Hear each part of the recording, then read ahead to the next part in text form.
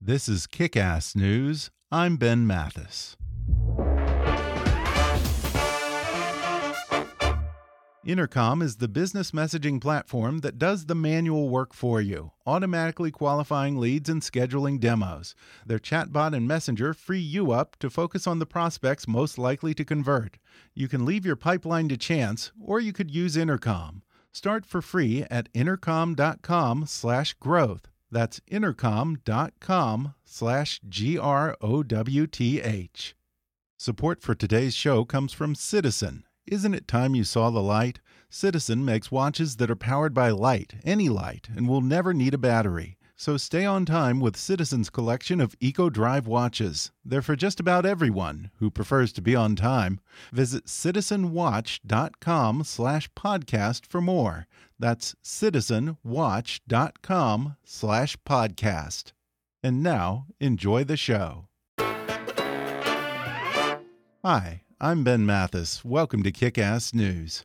My guest today is a really good guy, and he's funny as all get out. Paul Rodriguez was named one of Comedy Central's 100 greatest stand-ups of all time, appearing in dozens of films and TV shows, and he's also a co-owner of the famous Laugh Factory Comedy Club in Los Angeles. Now he's got a new stand-up special called The Here and Wow, available beginning May 1st. And today Paul comes on the podcast to tell stories from his 40-year career as an actor and comedian, including his first time on The Tonight Show, why Johnny Carson banned him from NBC studios, and the higher power who intervened on his behalf.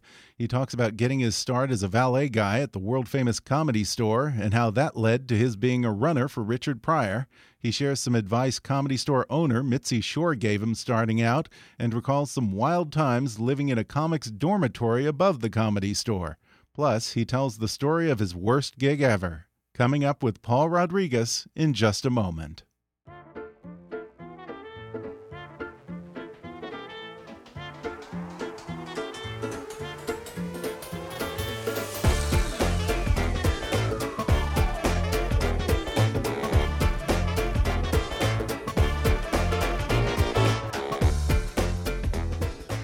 In his 40-year career, actor-comedian Paul Rodriguez has starred in the first Latino-centric sitcom ever with ABC's AKA Pablo, hosted the Newlywed Game, and his own Univision talk show in addition to appearing in dozens of films and television shows. Comedy Central ranked him among the 100 greatest stand-ups of all time, and now he's coming out with a new stand-up special and album called The Here and Wow. Paul, thanks for coming on the podcast. Well, you're welcome. I was going to call it #MeToo, but they couldn't clear that. Then I wanted to call it 50 Shades of Gray Hair. Now, is it a coincidence that you're releasing this new stand-up special the week of Cinco de Mayo? No, it's no coincidence. That's the genius marketing of the Caucasians who run my career. They figured, hey, Latino, Cinco de Mayo. I told them, there's several other holidays that are obscure.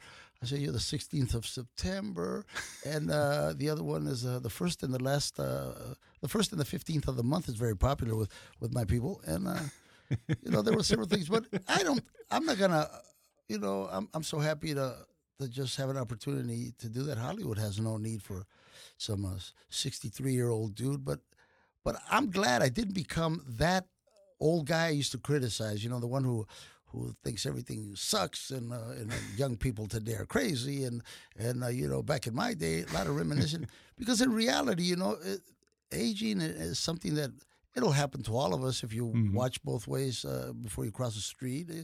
And I never saw myself getting to be this age. And of course, the longer I live, the older I get. But it's not bad. Do you feel like you're becoming your father at this point? Has that set in yet? Oh, it's set in. It morphed. I shave myself in the mornings and I look in the mirror and I go, oh man, it's happened. I've become my dad, and I have his pain. He used to make this when he laid on the couch. He had this. I do it exactly like him, and you can't help yourself. I guess it's okay to become. It could be worse. You could become the neighbor's the guy, and that will say a lot about your mom. But I looked exactly like my old man. You have a son who actually shares your name and maybe getting close to becoming the more famous Paul Rodriguez. He's absolutely there. Yeah, what'd you tell him when he told you that he wanted to become a skateboarder? I was disappointed. I didn't support him in that, and I Yeah. hate myself for doing that but I didn't know anything about skateboarding. To me, skateboarding wasn't it wasn't a way to make a living. It's something you did because you couldn't afford a bike. It was a mode of transportation. I didn't know he had done that until people started telling me, "You have a son that skates?" And I go, "Yeah." I mean, doesn't your kid skate? I didn't think that the things that he did with that skateboard were worthy of being paid thousands of dollars, whatever it is. He'd get aboard, he'd flip it, and then he'd jump a couple of steps. And I go, every kid can do that, but apparently not. So Yeah, he's a big deal. he did. He became a big deal, and after he won the X Games. As a matter of fact, the first time he invited me to go see him was at the X Games here in Los Angeles. And I begrudgingly, because his mom said, you're not involved in his life. You're always gone. All right, I'll go. So I went thinking, I don't know what the X Games were. I said, was it some kind of porno competition? Is it a beer sponsorship or what is it? And I go there and he won. He won the gold. And I saw the attention and the tons of people that were there. And all of a sudden, I'm bursting with pride. We were in the paper. And there was an article called "And the Sun Also Rises." And there was a lot of people talking to me about my kid, and I honestly couldn't take any credit for it. If anything, I obstructed it. I remember telling him, "Come on, son, you're a better golfer," and he was. He was, by the way. Really? He gave up golfing. He shouldn't have. He was really good. And I said, "Oh, son, what is this skateboarding?" And he said, "Dad, you don't even know. There's money in this. I'm gonna make it." I said, "Who?" He goes, "You ever heard of Kevin Costner?" I go, "Costner? No, Costin." No, I haven't heard of him. That guy's got a shoe and he's funny. And I said, "I haven't heard of him." And man, that was his hero. And then of course, he won a couple of times. And then he got a shoe deal. I said, "You're kidding. Nike is paying you this to what?" He goes, "Hey, I got my name on a shoe." That's when I took him serious. And I said, Yeah. Nike, really? They're paying some good money?" And needless Wow. to say, he's paid my taxes so many times already that whenever my career has fallen, he's been there to pick me up. Doesn't hold a grudge. Has still claims me as his dad, and life's good. Yeah, you never see a comic with a shoe deal, do you? You don't, a gumshoe. Yeah. Best comic never got a shoe, did they? It's Seinfeld. You see him with a shoe, Carlin. Comics. We're not good spokesmen, I guess. I've been a spokesman for some big companies, and I don't last too long. I open my mouth, I say the wrong thing, trying to be funny. Next thing you know, I'm with Gilbert Gottfried in the "Woe Is Me" section. Oh, no. Yeah, I was spokesman for Verizon. That was a couple of good years. The Pollo Loco, Pepsi. Yeah. Those are good monies, and I was let go because I go on stage, and somebody would holler that, and I would say, just joke something about the chicken or the phone calls or can you hear me now, and I get canceled. And I said, what happened? They never told you it was that, but I said, what were they in that club in Wisconsin? I mean, who somebody taped it? Well, who did they think that they were getting? I had the same conversation with Gilbert. It's like they knew what his act was. What did they think they were buying? Affleck. But who? I mean, we're comedians, right? First, they like us because of our brashness, and then they tell us to toe that line. Well, I don't know. For me, I don't know about other comics. I would imagine it's the same. To tell me not to do something is almost to say, okay, you could do this. Yeah, you're almost San encouraging Quentin it. Yeah. Years ago with a show called The Comic Strip, and they told us, don't jump from the stage. These are real prisoners. These aren't extras. Don't jump. You were performing for the prisoners, for the inmates. Yeah, the heavy hitters there. Wow. And I said, well, man, if I jump, what's the worst that could happen? They beat me up. I get some publicity. They're all Mexicans. I feel like I was home. It was like there was some guys from my high school. It was like a homecoming. Oh, really? I jumped out there, and they loved it. I walked up to the biggest guy. There was a Samoan guy there from American Samoa, I think. Stood 7 foot tall, huge. He was like a building, right? I walked right up to him and I said, "Stand up," and he stood up, towered over me, and I said, "I don't plan to come here, but if I ever wind up here, I want to be your bitch." And the whole place fell out. And from there, it was. From there, I got my own HBO special. It did so much with just one moment. Yeah. One moment that can change your life. Yeah. Now, were there really people from your neighborhood there that you remember? There was a guy named Oscar and a guy named Arnaldo. They're both dead. One of them died in prison, and it's weird because they went to They went to jail on small things, small drug charges or something. small, Yeah. nothing big. But once in there, they were forced to become members of the gang, and then they had to do something to make their bones, and that landed. It's sad, really. Yeah. I'm not saying, look, like Richard Pryor said, I'm glad there are prisons, but there are people in there that they just get caught by the system, and if you don't join that gang, then your life is in peril. If you do join that gang, you're going to survive, but now you're going to commit a crime. It's a maze. Yeah. It seems like we're just sending people to prison to teach them to become better criminals at a certain point. Pretty much. Yeah. And, going to prison here in America is bad, but it isn't bad. I mean, you look at some of these jails in other countries, that's bad. Yeah. I had a cousin that was doing time in a jail in Mexico City, and if we didn't send them any money, he's not going to eat. And they don't care. Yeah. Terrible. The abuse, it was horrible. One thing is true. When they get out, they never go back. They have a very low recidivism. Yeah. But, or at least they learn to pay the cops this time around. Yeah, right. Here in America, you get full medical. Yeah. Now I think the Supreme Court just passed the fact that if you want to change your sex, hey. Yeah. Of course, they got guys who'll do it there for a lot cheaper, but you don't want that. But they get full medical, dental, the whole thing. Because I don't know. It's kind of make it sound like they're recruiting. Yeah. Hi, you're homeless already. At least you get 4 squares. But yeah, I think the punishment is the loss of your freedom. Yeah. Now, where are you originally from in Mexico, Paul? I was born, they tell me, because I came to this country when I was 2-3 years old. Oh, maybe. okay. I was born in Sinaloa, a place that's well known for exports, I guess.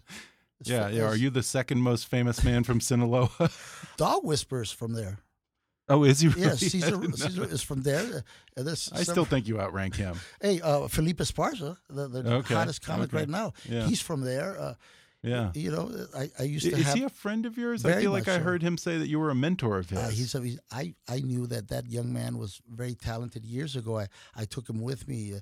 We were working big places. I always saw great talent, but then for some reason or another, you'd want him for something, he'd disappear. But now he's very successful because he's got a woman that won't let him go, and she's straightened them. They should credit her with the guy was always funny, but he needed someone that he loved more than himself, and she's done a great job with him. I'm more power to him. I just worked with him in Hawaii, in Honolulu. He's a beast. He destroyed them. I expect big things from him. Yeah. Before you got into comedy, I think you served in the military. I was in the Air Force. You went into law school. At what point did you get bit by the comedy bug here? That's a challenge. I just what happened with me is I went to the Air Force. I figured if I have to see combat, I want to kill people from far away, and and I went to tech school. I had a great job, made a lot of friends, and after I got out, I was going to school in the GI Bill. And I met a teacher, Mrs. Anita Cano. She's a professor. She's retired now, I think.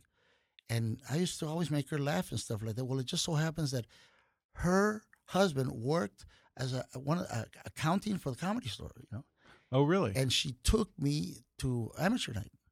And because she says, either you're going to go up there and be professionally funny, or just shut up and let me get on with class. You disturb me too much. You make me laugh. I said, all right. So she took all my friends. I went up there. I killed that night, and really at the Comedy Store? Yeah, without preparing nothing. Not at the the original, at the one in Westwood. Okay, they had one. It's not there no more. And I went up there, and I didn't prepare anything. I didn't know what I was going to talk about. But that morning, I had read in the paper that the Los Angeles Police Department had shot a black woman with a butter knife. Her name was Eula Love, and it made big news all over. They shot her something like 26 times, 2 big police officers. And I'm saying, I'm not a big guy, but you give me a baton and any woman, I think I'll win. I don't have to kill her. And I did a thing like that. And then I said, these guys ought to be fired for being bad shots. They shot 30-something times. That means they had to reload at point blank. They're wasting. So I took that angle, and they laughed. And then I said, whoa. So the guy managing the place said, hey, come back next Monday. And I did, and I died. I don't know what happened, man. Nobody laughed. It was terrible. I dejected, and I felt bad.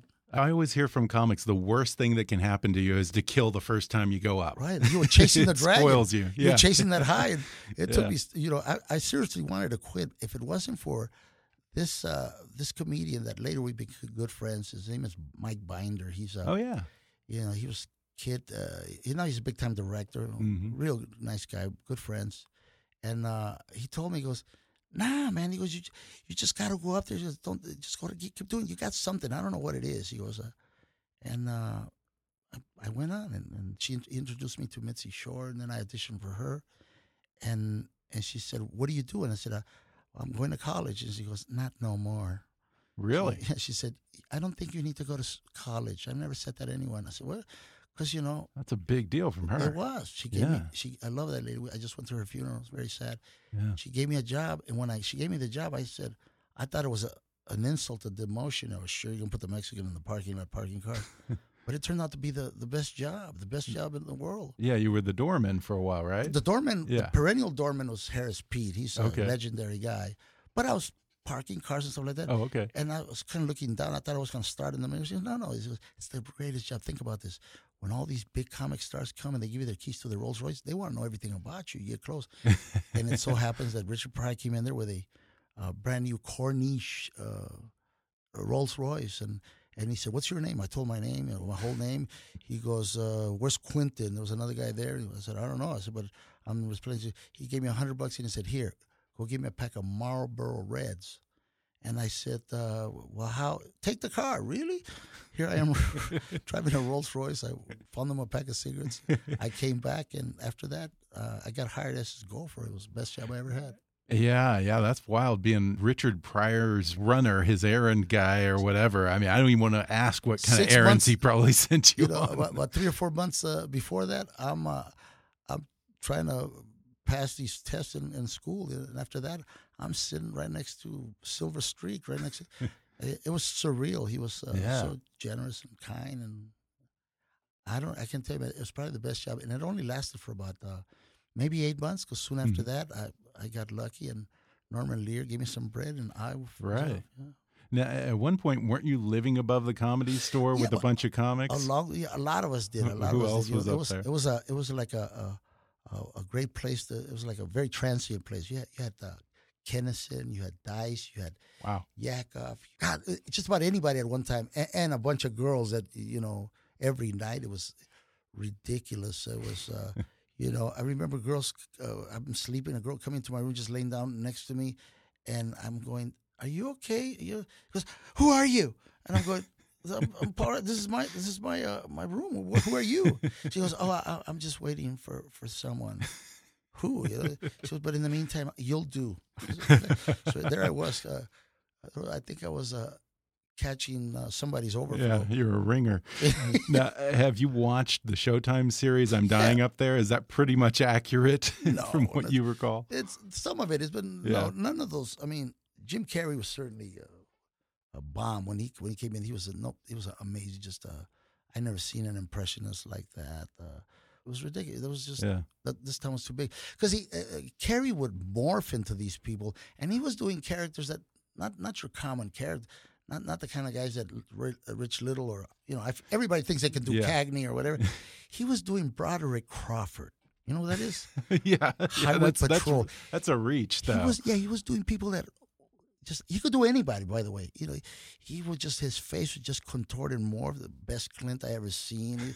He was just doing everybody, and when you saw that kind of talent, he was getting standing ovation every night. You went, "It's over. What am I gonna do here?" Wow. It was powerful. Never seen anything like that. Now, was this around the same time as the Comedy Club wars between Mitzi and Bud Friedman? Yeah. Well, the strike had just ended. And I came right at the heels of that, and you had your Comedy Store comics. You have your improv comics. Yeah. I'm one of the very few, Robin too, I think. I'm one of the very few that it was okay. I was on the 15th year anniversary special of the Comedy Store, and 25th, and I was on the 15th anniversary special of the Improv. Oh, really? Yeah, huh. they both claim me, and I let them. I was, baby. I'm sitting right next to Billy Crystal and Richard Lewis, and Martin Mull, Robin, and then on the other one, I'm with Richard Pryor, David Letterman, all these, And I was a new kid on the block. Did I deserve it? No. But was I going to turn it down? No. I was. Yeah. But Mitzi was cool with that.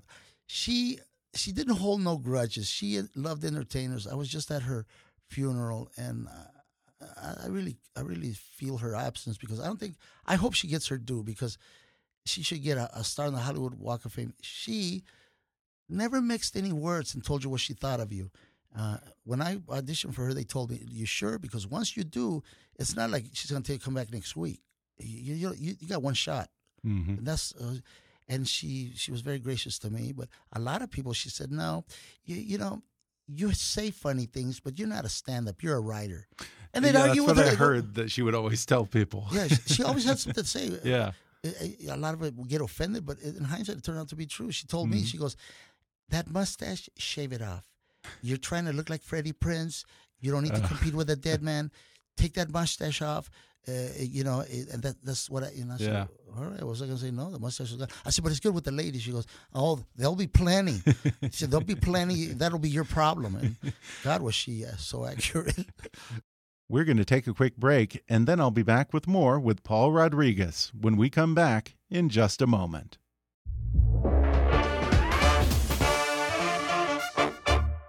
Hey guys, let me tell you about Dollar Shave Club, my go-to for razors, shave butter, and all kinds of good stuff.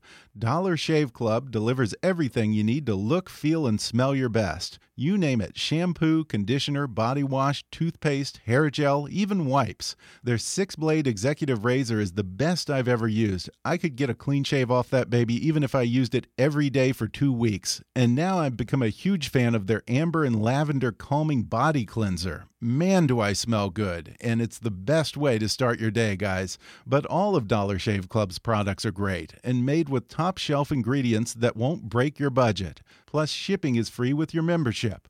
And here's a great way to try a bunch of Dollar Shave Club's products. For just $5, you can get their Daily Essentials starter set.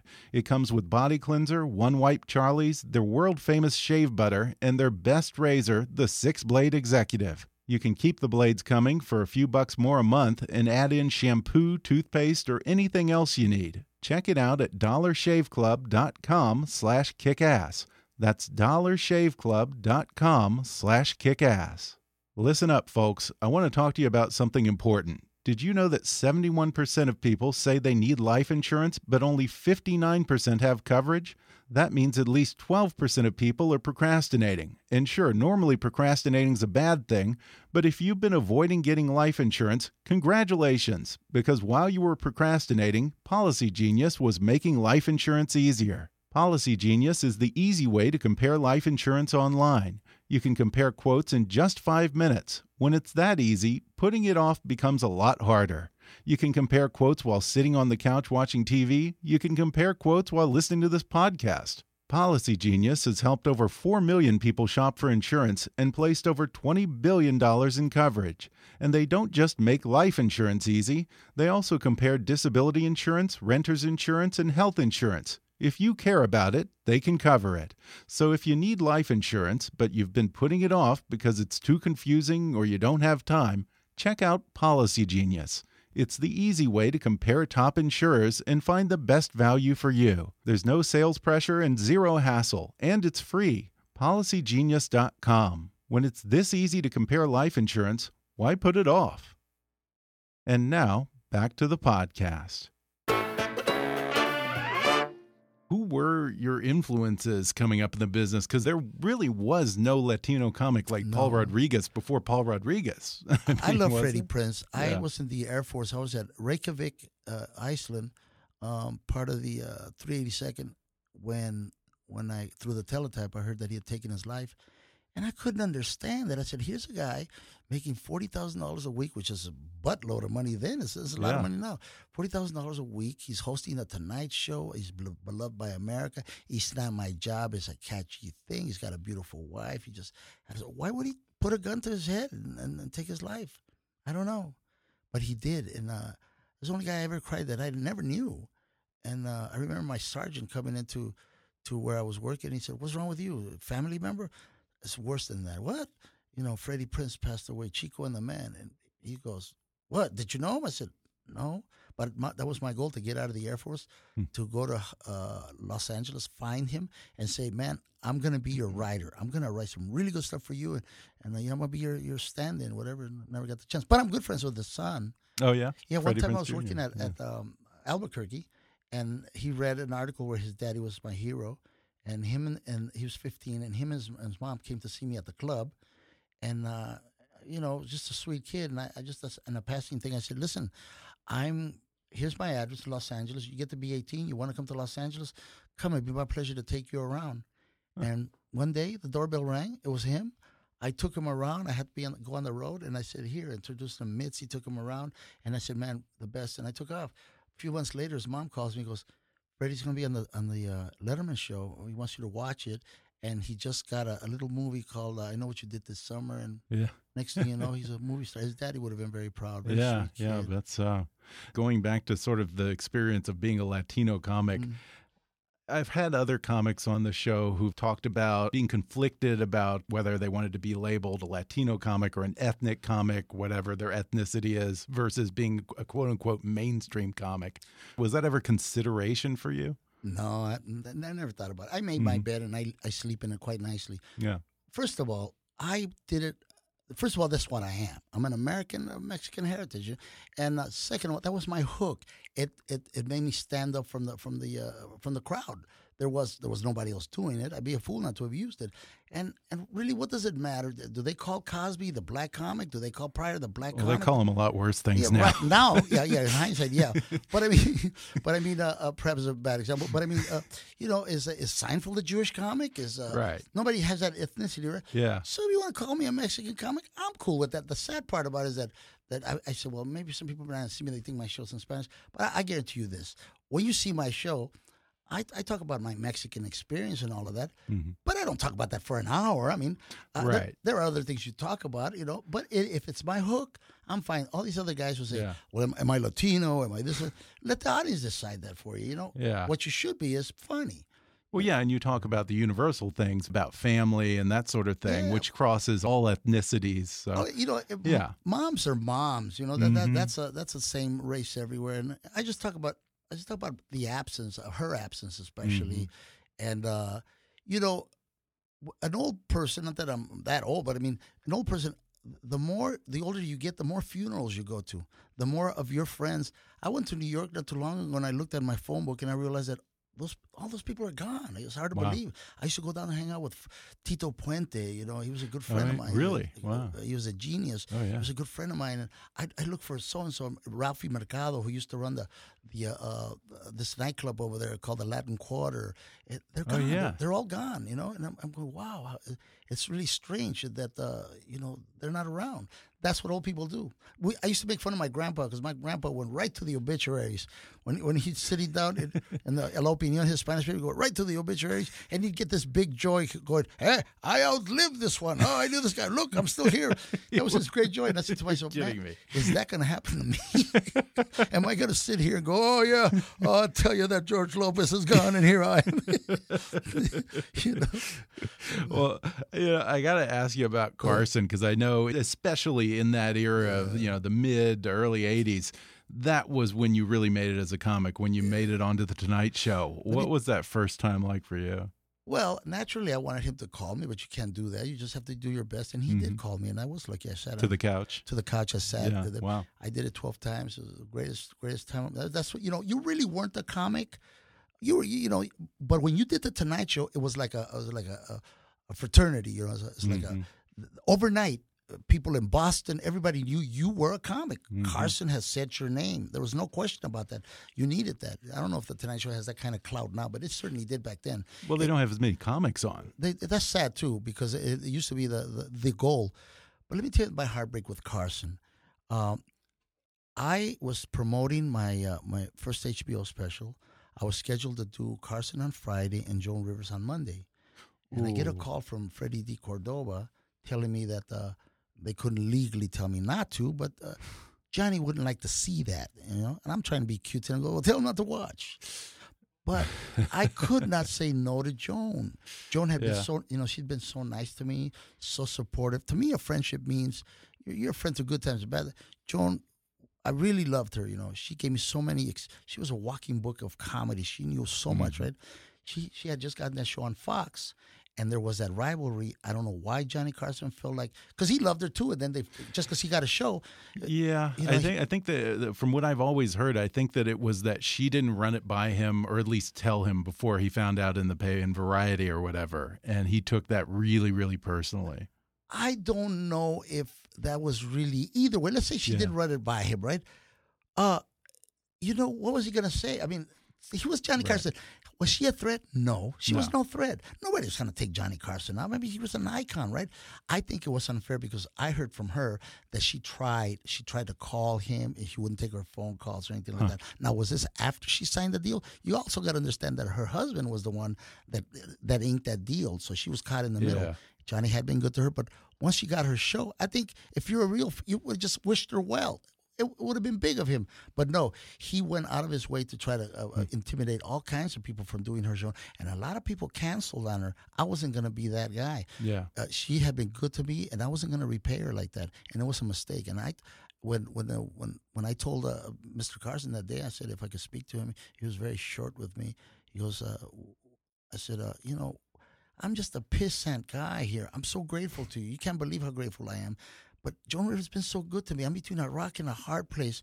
What's the big deal if I go on her show or not? Am I asking you permission? No. I'm just telling you that I'm going to do her show because I'm loyal to my friends. And I hope that, and then he said, well, he said some kind of thing. And I said, you know, that's really fucked up of you, Johnny. He turned to me. He goes, what? You heard it. And basically I said, fuck you. And I knew everything was over. And I was depressed for a long time. I said, how did I speak to the man like that, right? Yeah. My brother George put it in perspective for me. He goes, hey, Paul, you know, in all the time that Carson's been on been there must have been at least 1,000. Wouldn't you say 1,000 comedians been on the show? I bet he don't know none of their names. But he'll always remember yours. That's probably true. That's what they had to cling on. Yeah, I regretted it. But what was I going to do? I think it would have been worse if I would have canceled on Joan. What an asshole I am, because she was good to me. Yeah. And then I wasn't going to be exactly one of his favorites now. So, you know, I think even if he hated me or whatever, I think he has to respect the fact that I stood by my friend. You kept your word. I kept my word. She was my friend. Now, didn't he ban you from the NBC lot for a while? Yes, ban me. I didn't know that. Not just from the Tonight Show, but from the whole lot. Huh? I couldn't go on auditions and stuff. So you know what I did? You're kidding. I went to a higher power. I went to Bob Hope. Bob Hope I had been on the Bob Hope special with Lucille Ball, which is something I'll never forget. It was like Mount Rushmore coming to life, right? And I asked Mr. Hope, I said, you know, I can't get on the NBC lot, and sometimes they're auditioning for sitcoms, and I don't know why. You know, I don't know who did it, but I think it was Mr. Carson. I told him my whole dilemma. He goes, yeah, Johnny's like that. He did. Don't worry, kid, I'll make a phone call. Just like that, you know? And next thing you know, I could go on the lot. Yeah. And I never walked up to the Tonight Show side and said, hey, Johnny. You know, I never rubbed it in, but I could go for auditions. I could go, you know, because it was very important. Yeah, that was a big deal. But that just goes to show you the power that Mr. Hope had, huh? Bob Hope. Yeah. Johnny told the guards, no. Yeah, we'd like to do that, Mr. Carson, but Bob said yes. And I'll always be grateful for that. He was... What was he like? Because I feel like history hasn't been kind to him since he's passed away. Who? You know, people to Bob Hope. Well, to both of them, but particularly to Bob Hope. I feel like since then everyone talks about what a lech he was and how cheap he was. I can't. I didn't know him that well. I can't speak to that. But I'll tell you, the Bob Hope I knew was someone that was helpful. I asked him about it. I said, you know, about the money. What do I do? You know, because I never had no money. You know, if I ever get some money, he said, just. It's simple, kid. It was just buy property, buy land, buy anywhere. Yeah, he owned pretty much all of Burbank. He did. He owned a lot. He was very generous to me. He was very feeble. The last time I saw him, he could hardly talk, but still he recognized me, and he was very gracious. And I treasure those moments. Whether he was lecherous, you know, people are going to say whatever, but the best response I got is what Pryor says. Pryor, I heard him say this. He goes, what would you like people to say about you? He goes, scandalize my name. You know? Just talk about me. Make up lies on me. In other words, it don't matter what they say. They're talking about you. You know? I didn't know his personal life. But a man that powerful, I would imagine, he had several. I mean, what would you do with your money? You know, they name an airport after you. The saddest part is the really hurt is because there was no way to repair the Carson situation. See, I really like Carson. He was like the master of it. He could tell a joke and then he would make a bad joke good. They were both great in their own genres, but to have somebody like that impose their will. I mean, I'm a pissant guy, man. For them to say, make a choice. It's Joan or me. Either way, I'm screwed, don't you think? If it's any consolation, I've heard that story from many people, Regis Philbin and all sorts of people who somehow, not even, choosing Joan over him, just little things that he took very personally, and then they never heard from him again. He never spoke to them. That is so fucked up for someone to be that great in every other aspect of their lives and to be so vile and vindictive in others, Yeah. I don't know. I figure we all carry our own cross. Hindsight is 20/20. If I had to do it all over again, I wouldn't want to do it. You know why? Because I'm afraid I would have not gone on Joan Rivers, and that guy I couldn't live with. I can look at myself in the mirror, even long after this happened. I went to Joan's house. I maintained a very good friendship with her, and she knew that I had done that because she knew who was being. And she said, I can count in one hand those that weren't intimidated. Really? And I'd still have fingers left. You could say that Johnny was generous to comics in that he had them on the show, but in terms of actual active generosity, Joan loved comics. She loved comics and she mentored them. And she had a library of jokes so much that was more. Like you would do a joke and she goes, there's a joke similar to that done by. She had like a. Really? They had to go to the Smithsonian. I said, really? Oh yeah, this was done by so and so and so and so. And I said, wow. She had so many jokes. And of course she loved Phyllis Diller. I got these from Phyllis, and that was. She loved comedians. Period.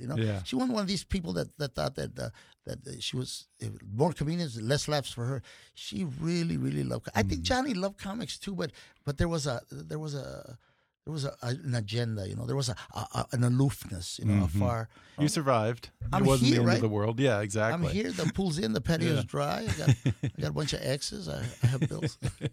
Now, I mean, you have had this amazing 40-year career in comedy. I'm Forrest Gump. Yeah. I've met so many people. You've met so many people. You've done so many things. I always love to ask comedians what were their worst gigs, because I figure after 40 years, you must have had some whoppers. I've had anything that could possibly happen while on stage has happened to me. There was a shootout in Lincoln Park one time with Cinco de Mayo downtown Los Angeles. I was at the Playboy Club in New York on 5th and Madison, and this lady got a heart attack. I was also there when Lennon was killed. They announced it on a Monday. Lennon? John Lennon was killed. I was in San Quentin there. But probably the worst episode that I've ever had happen in Banff in Canada. Really? I got paid big money for that. It was a Xerox corporation. And I got it, and I'm in Banff, and I'm really nervous. And the Lake Elizabeth, this big old tall building, right? At the very top, they had all their executives, and they had a motivational speaker, and he spoke very eloquently. And then it was my turn. I was nervous as all hell. So my manager at the time said, look, you're gonna be great. They know what they're getting. Just don't be dirty or nothing. Here, have a little shot of tequila here. Have some. And I took the shot of tequila, and I said, hey, man, it feels good, right? I was relaxed. Take another one if you're a little nervous. I took 2 shots of tequila, and that's all I took. 20 minutes later, I am blotto. I didn't know about the altitude. I wasn't aware of that. Really?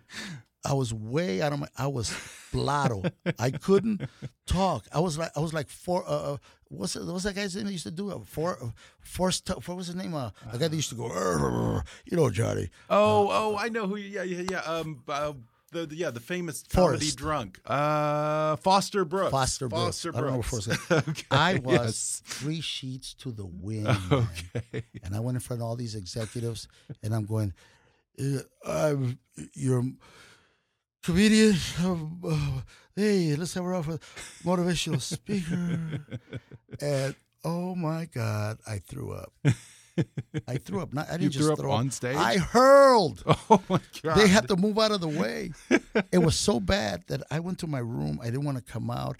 I didn't even pick up my check. I didn't want the money. And my manager, of course, picked it up. He goes, "Oh, what the hell? Come on, say to this kind of money, they don't want it back." It was horrible. It was terrible. I But I got drunk. I was drunk.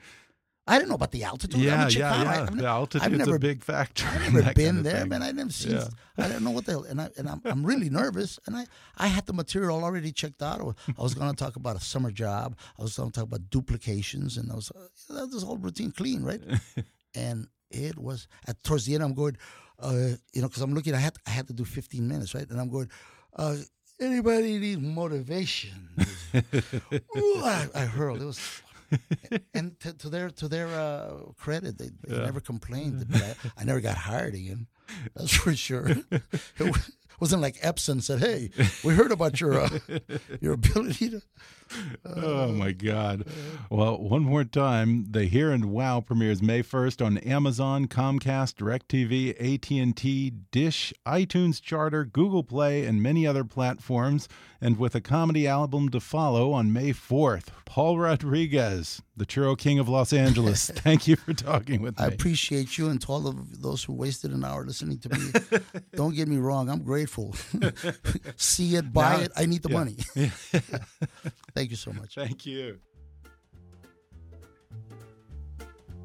Thanks again to Paul Rodriguez for coming on the podcast. Paul's stand-up special, The Here and Wow, premieres May 1st on Amazon, Comcast, DirecTV, AT&T, Dish, iTunes, Charter, Google Play, and many other platforms. And the comedy album of The Here and Wow comes out May 4th.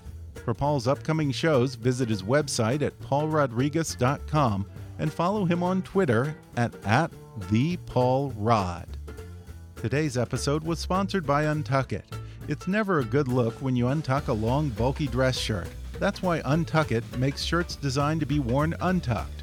Casual shirts that are not too long and not too short. Shirts that GQ calls perfection. Log on to untuckit.com and use the promo code KICK for 20% off. Stop hiding your shirt with your pants, or your pants with your shirt. Untuckit.com, your solution to perfecting casual. We're also sponsored by Intercom. Intercom is the business messaging platform that does the manual work for you, automatically qualifying leads and scheduling demos. Their chatbot and messenger free you up to focus on the prospects most likely to convert. You can leave your pipeline to chance, or you could use Intercom. Start for free at intercom.com/growth. That's intercom.com/GROWTH. If you haven't already, be sure to subscribe to Kick-Ass News on iTunes and leave us a review. You can follow us on Facebook or on Twitter at @KickassNewsPod. And as always, I welcome your comments, questions, and ideas at comments@kickassnews.com. I'm Ben Mathis, and thanks for listening to Kick-Ass News.